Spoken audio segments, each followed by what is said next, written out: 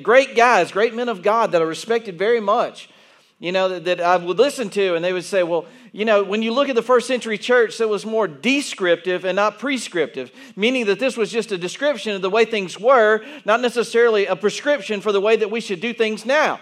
That we have the church now, and that's a very effective way of doing things, and we have this thing that has been laid out for a very effective way of reaching people through the church, and this is the way that the church is supposed to be. And I go, well, who came up with this idea? And I go, well, maybe we should look at what the first century church looked like. And maybe we should do things more like what they did and less like what we do now. Maybe the church now has become more man-made, and maybe we need to pause things for just a minute and say, are we doing the right thing? Let's take a look at Scripture, and maybe we should do things more like what they did in the first century church and less like things that we do now. Because what happens over time is man screws things up. Am I right about that? Can we agree on that? That as time goes on, little by little, we end up screwing things up. We don't necessarily mean to. It's just the way things happen. One of the things that creeps in is pride. As soon as pride creeps in, then you got things like money starts to creep in. And then we got selfishness that starts to creep in. Then we got all kinds of other stuff that starts to creep in. And before you know it, it's way away from what we originally intended. Right? Am I right about that? Am I right about that? And then what happens is then we got one particular group or body of people that are doing one thing, and another group starts getting jealous of what they're doing because they got more, right? And then it starts to become a competition of who's got more fans on which side of the stadium, right? Like that. That's the American culture in particular. Is we got who's keeping up with the Joneses, right? That's the way we like to do things. I tell this story all the time. I think it's a pretty interesting story. McDonald's did a lot of research. I mean, like the premier in the fast food chain, right? We all could agree with that. Like if you are hungry and you're in the United States, or even pretty much around the world now, you can pretty much find a McDonald's anywhere. You can just about from anywhere in the United States, you can walk to a McDonald's. I mean, am I right about that? So McDonald's, they're the upper echelon of if you're hungry, you can find one, okay? So what they did is they had tons and tons of people that were really, really well-versed in market research and where they should place their McDonald's locations, especially in the early days. Now they just put one everywhere, so it's not really hard for them to pick locations. But then back in the early days, they were very strategic about where they put their locations. And they spent millions of dollars like investing in these market analysts that would go and research the locations and where they were supposed to put their McDonald's locations. And so Burger King came along, right? And Burger King was like, oh, we got to figure out where to put our Burger Kings, And they're like, do we need to spend millions and millions of dollars to figure out where to put our Burger King locations? No. You know what they did? They just put one across the street from every McDonald's. We don't need to spend the money. McDonald's already spent the money. We'll just build one across the street. Am I right? You look around and everywhere you see a McDonald's, what do you see? A Burger King, right? That's exactly what you see. I'm going to tell you that I really believe that the American culture has really had a great impact on the American church. And I really believe if you go to other countries, you will see a church that is very, very different than what you see here in the United States of America. And I will say this too. Here in the Bible Belt, in the Southeast, you will see a very different kind of church than you will see in other places in the United States of America. Here in the Bible Belt in particular, and I started questioning this a lot because God really laid this on my heart because I really struggle with God. Why in the world did you call me to start a church in Oxford, Alabama? Like there's a jillion churches in Oxford, Alabama, right? Like there's a bunch of them. Like it does not make any sense whatsoever that we would just have another one right amongst a whole bunch of other churches. Like why would you do that? Like there's a bunch of them. People can go anywhere to another church, right? So I really started to ask God that question, And I really, I think, and I really believe this is because God really challenged me with a lot of questions. And I'm not afraid to ask questions. And I'm not afraid to ask the questions that God was asking me. And I'm not afraid to challenge the status quo. And I didn't go to seminary, and I wasn't raised in seminary, and I sat in deacons' meetings, and And I've been through the whole big church thing, and I know what that's all like. And I'm not saying there's anything wrong with the big churches. I'm not saying that. What I'm saying, though, is that God really challenged me through a lot of that to look at the church and say, what are we doing? Does it make sense? Is it exactly what God has called us to do, or is it just us shaping and molding it into what we want it to be? Is it us just taking something and just making it like the McDonald's across the street? Just taking something that we've already seen done before and just making another one just like it. Because I guarantee you, when God called me to start Simple Church, there was one thing that I did not, would not, could not do, Sam I am. It was not that I could take another church and just do the same thing that's already been done and just do it across the street. I mean, I got into a ton of arguments, with some of our leaders. Not arguments, we were just picking at each other, but conversations, let's call them that, about, well, shouldn't we do this? And I would go, well, why are we going to do that? Well, that's what you do when you start a church. Well, did God say we were supposed to do that? Well, no, but that's what you do when you have a church, right? Like, well, I don't know. Should we? Should we have them fill out a visitor's card so we can put them in a stack somewhere and not visit them? Should we go knock on their door and drive them crazy so that they can come to church one time out of guilt just to get us off their back? If they're not going to follow Jesus anyway, I mean, what's the purpose? You want to beg them and plead with them? Please come to church. Please come to church. I just want you to come and please come sit beside me at church. And then they come one time, and they go, are you happy now? I came to church. And then they never come back again. You know what? I mean, people that are curious, they're going to come in here, and I want you to invite people to church. Don't get me wrong. I really do. I want you to invite people to church. But they're only going to come to church, and they're really going to stay with you if you show that you love them and you care about them. If you go and you knock on their door, you can go and knock on their door, but you got to show them that you love them, okay? You got to show them that if you just show that you're just there to invite them to church, then more than likely they're not going to stay. But people that you love and you care about and you genuinely care about their soul, then they're going to come to church and they're going to genuinely listen. But people that you just come and knock on their door, they're just going to come to get you off their back. Okay? And more than likely they're not going to stay. More than likely they're not going to stay. And that's the reality. So the whole idea of filling out a visitor's card, I said, well, why are we going to do that? Why are we going to have them fill out a visitor's card? Well, I don't know. That's what you're supposed to do, you know? So, well, I don't know if we should do that or not. I mean, maybe if we see down the road that we need visitors cards, maybe we'll do that. Well, should we have church bulletins? Well, I don't know. Why should we have church bulletins? So they can throw it away in the trash can or so they can get 10% off at Struts? You know, I don't know. I mean, like, maybe that's the reason we should have bulletins. Now, I apologize to all of you that aren't getting the discount at Struts on Sunday afternoons. I do, and I'm like, I don't know what to tell you. Can I show you my phone? We got stuff on the internet. Can I show you my Facebook page? You know, but anyway, so like we really had. I said that's a waste of paper. It's a waste of ink, and that's money that we could be using. We could send it to kids in Haiti that don't have anything to eat. We could be sending it to orphans in Haiti. Instead of wasting money on paper and ink, why don't we do that with it? You know what I mean? Like, why don't we challenge the status quo a little bit and stop doing what's been done across the street? And let's just do what God's called us to do, you know? So I mean, is that the reason God called me to start Simple Church? I don't know. All I know is I'm going to do what God's called me to do. And I'm going to try my best to do it the best way I know how to do it. And I hope some of you guys want to do that with me. I really do. And I hope you'll come back, you know. But if God hasn't called you to come back, then I hope that you won't come back.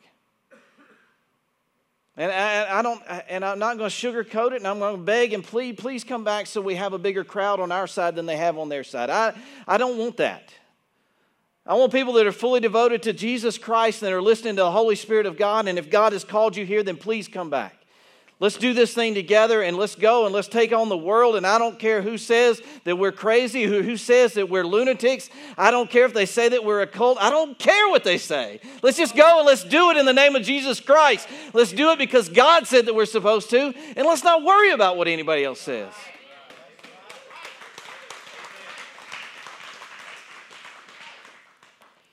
And don't say these things to be radical, okay? I'm not trying to write a book or anything. I'm really not. I'm just like I just look at things and I read this book and I go like, why? I go, why are we doing things the way we've been doing them?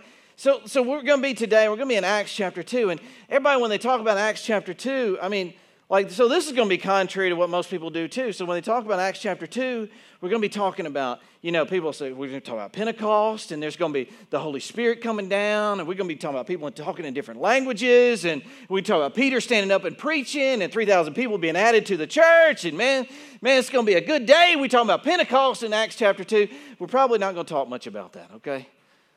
Everybody's like, what? What are you doing, man? You're skipping over the best part. Yeah, I know. Well, I'm sorry, okay? Take it up with God. He's the one that kind of showed me what we're supposed to talk about today. And those are great things. And you should go read it, man. Go read it when you have time at home. Go read all about Acts chapter 2 and about what happened there. And ask yourself questions. And ask yourself questions about what happened there. And go and study it for yourself. Don't wait on me to preach on it for you to go and study about it. You just go study it for yourself. Think about what your stance is on certain spiritual gifts and that sort of thing. Go and figure it out for yourself, okay? Acts chapter 2, we're actually going to look at verse 42 is where we're going to start. We're talking about believers forming a community. Believers form a community. In Acts chapter 2, verse 42, it says this. All the believers. All the believers. All the believers. I should say it. In the Bible, they would say it 3 times if they want to emphasize it. Maybe I should say it 4 times. All the believers devoted themselves to the apostles' teaching and to the fellowship and to the sharing in meals, including the Lord's Supper, and to prayer. Devoted themselves to the apostles' teaching and to fellowship and to sharing in meals, including the Lord's Supper, and to prayer. They were devoted to this idea of believers coming together, to be together, to understand more, to pray together, to share meals together. And they were devoted to that. I don't know what else to say. I don't know what else to say. People call themselves believers sometimes, and I don't see them very devoted to this kind of stuff. Here in the first century church, man, these are people that just believed. They believed that what Peter was saying was true. Each of you must repent of your sins, turn to God, and be baptized in the name of Jesus Christ for the forgiveness of your sins. So they believed that, and he goes on to say that you're supposed to receive this gift of the Holy Spirit. So they believed, and then they were baptized, and it says all the believers devoted themselves to getting together, to praying, to eating together, to fellowship, to learning together. You know how rare this is for believers to actually do this, man? This is actually a rarity in today's culture. It really is. Now, I believe that sometimes people come to church on Sundays. I believe that people come to church on Sundays from time to time. I know that because there's usually about 200 people in here on Sundays, and that's a great thing, and I'm tickled to death that there's 200 people that come here on Sundays. Now, here at Simple Church, we have a thing that happens. So we have a few core people that come pretty much consistently, okay? But about every 6 weeks, we have a swap out of a good portion of those, and we have a new rotation of people that will come in, and they'll be here for a little while, and then in another 6 weeks, we'll have another swap out of another large group of people that will come in and out. And it's a revolving door thing that happens. Now, you ask me, now, why does that happen? I don't know necessarily. I think that because of the kind of the nature of Simple Church and kind of the way that we are, I don't know why people don't stick around. I don't know why it is that they don't get involved. They don't get connected into small groups. I don't know why it is that they don't feel like they fit in or whatever the issue is. I lay awake at night thinking about it and praying about it, but I really believe it has to be a conscious effort on their part, wanting to be connected, wanting to be discipled, wanting to be a part of what God is doing. And if they aren't, then sometimes they move on. And there's nothing I can do to control that. And it's all in God's hands, so I do my best to teach you the best way I know how to teach you. But I can't make you stay. I can't make you stay. And that's just something that we have here at Simple Church. We'll have groups come in for a period of time, and then they'll leave. It's just the way that it is. But I want you to know that the early believers, they were devoted. It doesn't say that they came every once in a while. It doesn't say that they thought it was a good thing for them to go, because that's what you do in the Bible Belt. You go to church on Sundays. It doesn't just say that they got together to eat or to hang out. They didn't just get together for fellowship. They got together for prayer and for teaching. They were devoted to it. Devotion is way different than just getting together once a week, isn't it? It's way different than just hanging out together. See, I think that here in the Bible Belt, we have just, and maybe, I don't know, maybe this is the reason that God has kind of placed us where He has placed us. It's because we're supposed to challenge this idea that you're not, it's not just okay just to hang out together on Sundays and say, high five, good job. You've done your duty for the week. Now go and do whatever you want to. There's no reason for you to pray or for you to study God's Word or you to devote yourself to God's teaching. No reason for you to do that for the rest of the week. You've done your duty for Sunday, so you're good, man. You're obviously a believer. If you're not devoted to these things, how can you call yourself a believer? Really, I'm not trying to hurt you or to make you cause you to have doubt in your salvation. I'm just looking at God's Word and saying what it says. You really should look at it and go, well, I don't know if I'm like these people. These were believers, and I don't know that I'm like them. I go to church on Sundays, but here, I think it's easy to call ourselves believers because we just look at who's across the street and we say, well, I'm just like them, and they call themselves believers. Right? That's what we do. We just copied what was across the street and say, well, they said they're believers, so I must be good. I'm just like them. And then you have to ask the question, am I comparing myself to the Word or am I comparing myself to the person across the street? Because I guarantee you it's a lot easier to compare yourself to the person across the street and not so easy to compare yourself to the Word.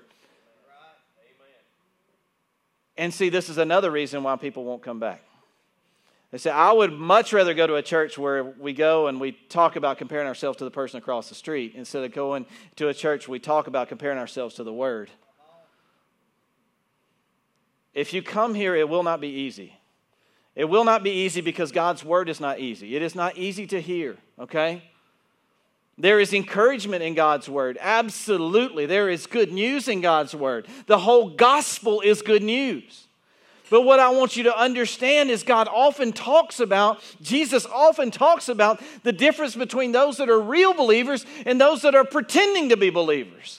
That there is disparity between those that are mixed in, pretending like they really are believers, and those that really aren't, those that are deceiving themselves. And you're like, well, that makes me very afraid, Kenny. That makes me very scared to hear that. It should. It should. It should make you so devoted to prayer and to God's Word. You go, man, I want to know the truth. Please tell me the truth. I want to know the truth. These people were devoted. They didn't just come. They were devoted. And I believe that they cared deeply about each other. And we're going to see that in just a second. But this prayer, I think it goes beyond just, here's my laundry list of things I need, God. Here's my laundry list of things that, I need more money. I got this going on. I need you to fix this. I've got a broken relationship here. I need you to mend this, fix that. But listen to what it says in verse 43. A deep sense of awe came over them all. A deep sense of awe came over them all. I think that we're missing this all. Do you come to church on Sunday, or God forbid, Wednesday night, or even more radical than that, Sundays for small groups? Do you come to be a part of a group of believers in awe of God and who He is? You know why I have a difficult time believing this is true?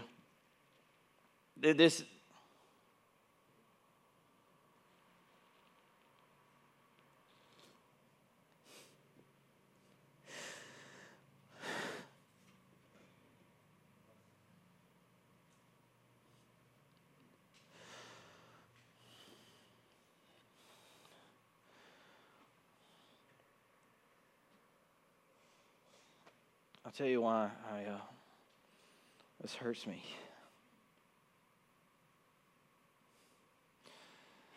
Well, for those that do come to small groups, and look, I'm incredibly thankful for you that do, and I really am. I lead the 20-something small groups, and I love every one of you. I really do. And I would lay down in front of a bus for any one of you at any point in time. I really would. I've been part of men's small groups here in the building, and been part of small groups when we traveled to Haiti, and we spent a week long serving in Haiti. You know what hurts me is we'll get in our small groups, and maybe I'll ask the question, let's talk about how good God is. Let's talk about what God has done in our lives. You know who will speak up? Occasionally you'll get somebody, but mostly it's silence. Yeah, I don't know if it's just fear of saying anything, but if you were truly in awe of who God is, if you were truly in awe of what God has done and His might and His power and the radical change that has happened in your life, how could you not talk about it? How could you sit quietly and go, I'm good, I don't have anything to say? I don't think this group of people got in a circle and Peter sat down and he probably went, does anybody have anything to say about how good God is? And they all just sat there and went. Do you think that happened? You think that's what happened? Can anybody speak up and say anything about how good God is, or how in awe you are of His might and His power and His glory? And they all just sat there on their hands and went.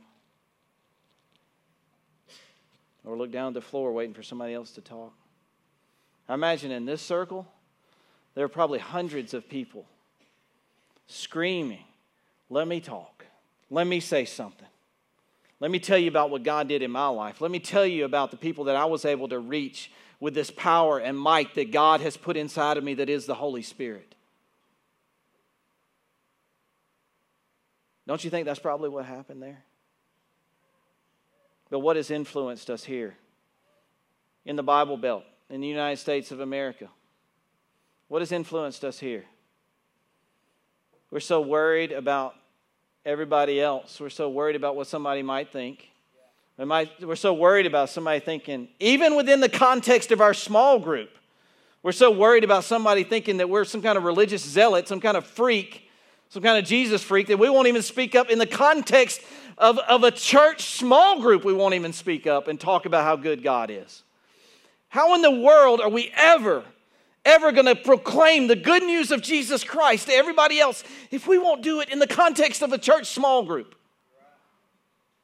What does that say about our awe and wonder of who God is?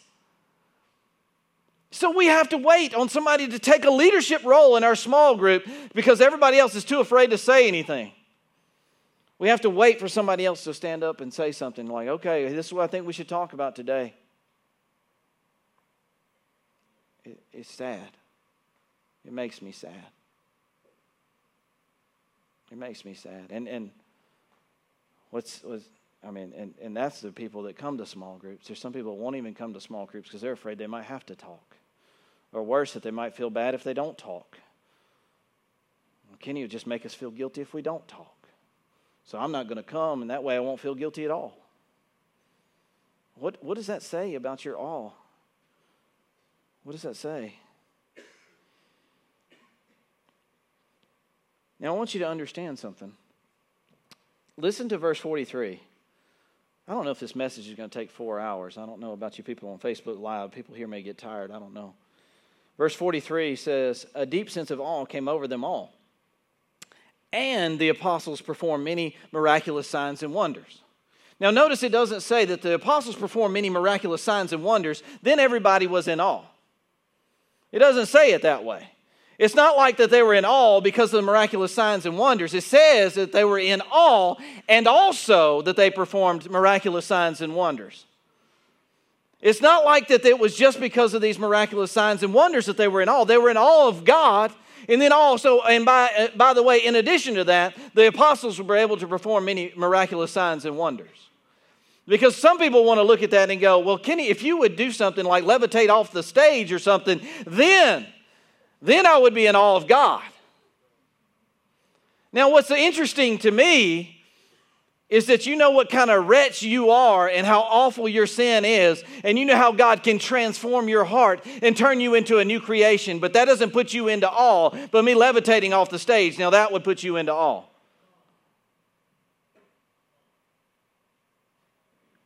It says, and the apostles performed many miraculous signs and wonders.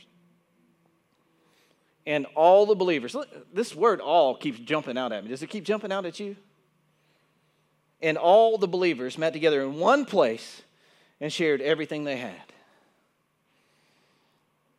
They sold their property and possessions and shared their money with those in need. Kenny, don't go there. Don't start touching my money. You can talk about whatever you want to. Don't start dealing with money up here. You're not supposed to be all about the money because that's what the big churches are all about. Don't be like that.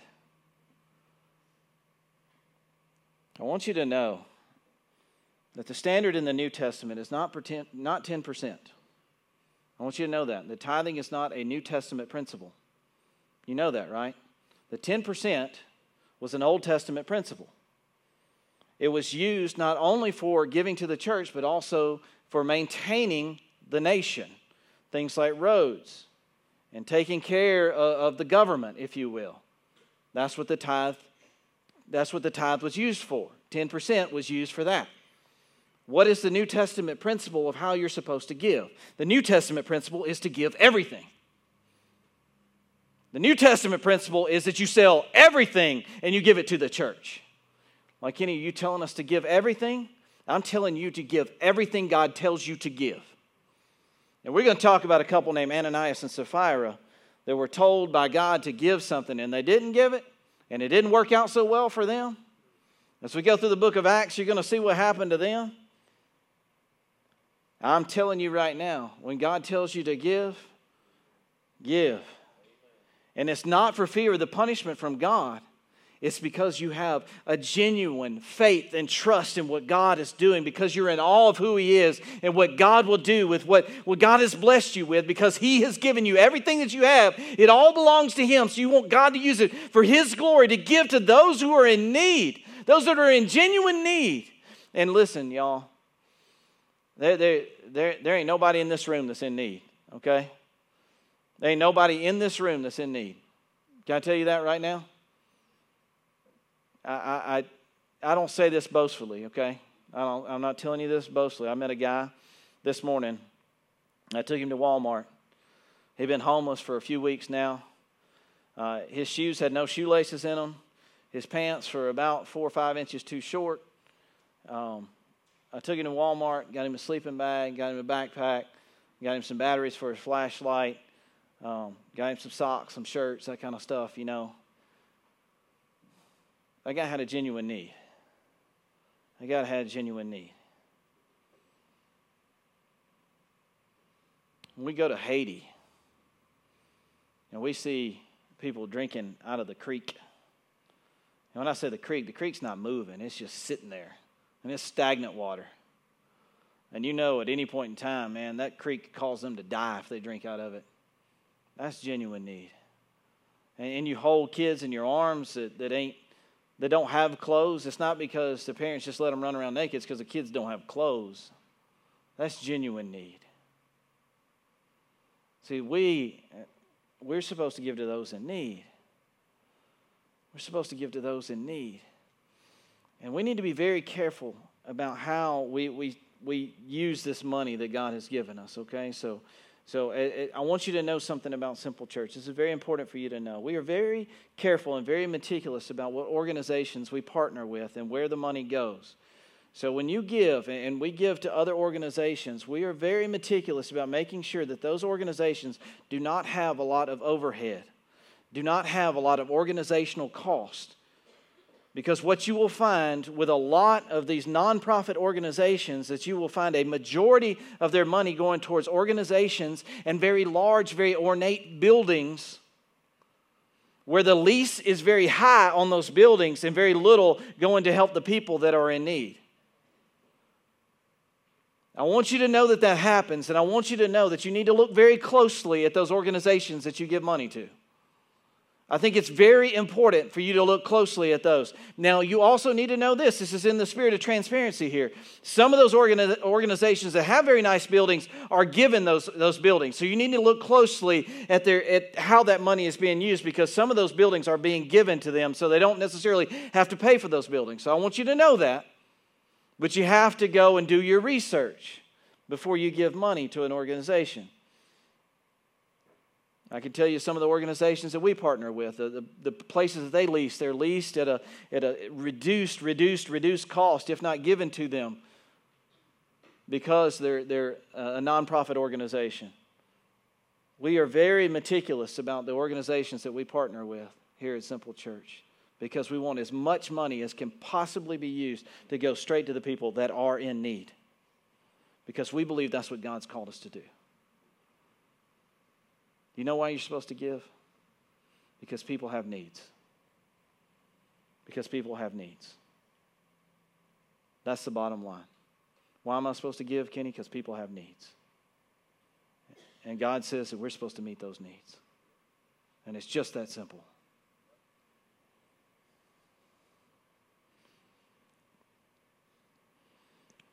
They worship together at the temple each day, met in the homes for the Lord's Supper, and shared their meals with great joy and generosity, all while praising God and enjoying the goodwill of all the people. And each day, the Lord added to their fellowship those who were being saved.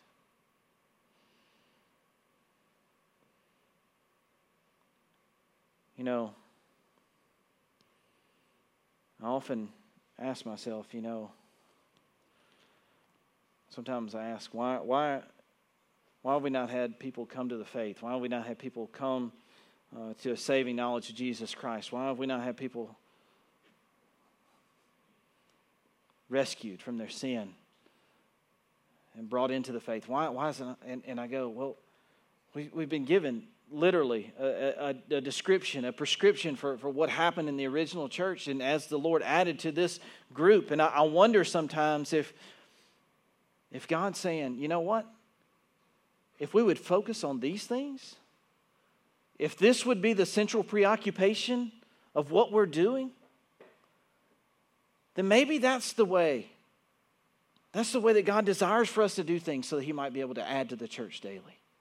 For Him to be able to add to the congregation, to the fellowship, that He might be able to add to us. That maybe, just maybe, that what He's saying here is that why don't you do these things? Why don't you give with generosity? Why don't you enjoy one another's fellowship? Why don't you be devoted to prayer? Why don't you be devoted to the teaching? Why don't you be devoted to these things? And then we can say, all right, God, we've done everything that they were doing. We've done everything that we feel like we're supposed to be doing according to your words. And then we can say, now I don't understand why you wouldn't add. Now I don't understand because what I think really is what's going on a lot of times is that we ask, why is he not adding? And the reality is, we're not even close on hitting the mark on the things that he's shown us that we're supposed to do. I think that we have so much work to do, and I think that we're so far from hitting the mark on what just the core things that he's called us to do. Just the basic things he's called us to do. You mean I'm supposed to be really committed to this faith? You mean I'm really supposed to be committed to following Jesus Christ in this way? That's exactly the way they were. That's exactly, I mean, there's this struggle. There's this struggle in the Christian faith that I've dealt with my whole life with people asking me this question. Can you be a believer in Jesus Christ, but not be a fully devoted disciple, a full-on follower of Jesus Christ in such a way that you're willing to give up your life and give up everything so that you will follow him? Can you just believe and just kind of skirt your way into heaven? You ever ask yourself that question? You ever wonder if some of these people are just hanging out on the fringes? If are they going to get into heaven? They believe. They say they believe. It looks like they genuinely believe. And I would say this. Here's my response to that. Everybody that I read about in this book that has genuine faith, no matter how long they lived after they committed themselves to that faith, they were all in on it. And they were willing to give everything for it. They were willing to give anything and everything to commit themselves to following Jesus Christ and following that faith. Now, some of them didn't have very long, admittedly. The thief on the cross didn't have very long. But I'm telling you this, what I see when I see genuine faith is I see people that are willing to do anything and everything to be fully committed to Jesus Christ. So what I want to say to you is if you don't have that kind of faith, if it's not real in that way to you, you should examine yourself. You should look at your heart, and you should call it into question. And you should really ask yourself, test yourself to see if you are in the faith. Because what we read in here, these are what real believers look like, not the people across the street. Let me pray. Father, I pray that we would always compare ourselves to your word. We'd always compare ourselves to what you have called us to be. God, it's so easy for us to compare ourselves to other people. It's so easy for us to compare ourselves to human beings. Lord, I know we want to do that. In our minds, we just think that that's what we want to do. We always want to take the easy road. God, that's not what you've called us to do. God, as we come into this place and we open up your word, as difficult as it may be, God, I pray that you always challenge us with the truth. God, that we are made sick in our souls. God, whatever it takes, God, to draw us closer to your cross, whatever it takes for us to fall on our face before you and say, God, we need more of your strength. We need more of this reality, this truth that exists in your word. God, we need more of that so that it breaks our hearts every day. God, whatever it takes for us to shed this American culture, this Bible Belt garbage that continues to just try to penetrate our minds, whatever it takes, God, to get that out of us, God, I pray that you continue to show it to us. God, I'm not trying to be rebellious for the sake of being rebellious. God, I just want your truth to penetrate us.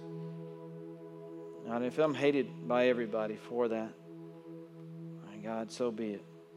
So be it. Lord, I just want you to be glorified. And I want to do what you've called me to do. Lord, be glorified as we respond to you, as we fully acknowledge how much we need you. In Jesus' name, amen.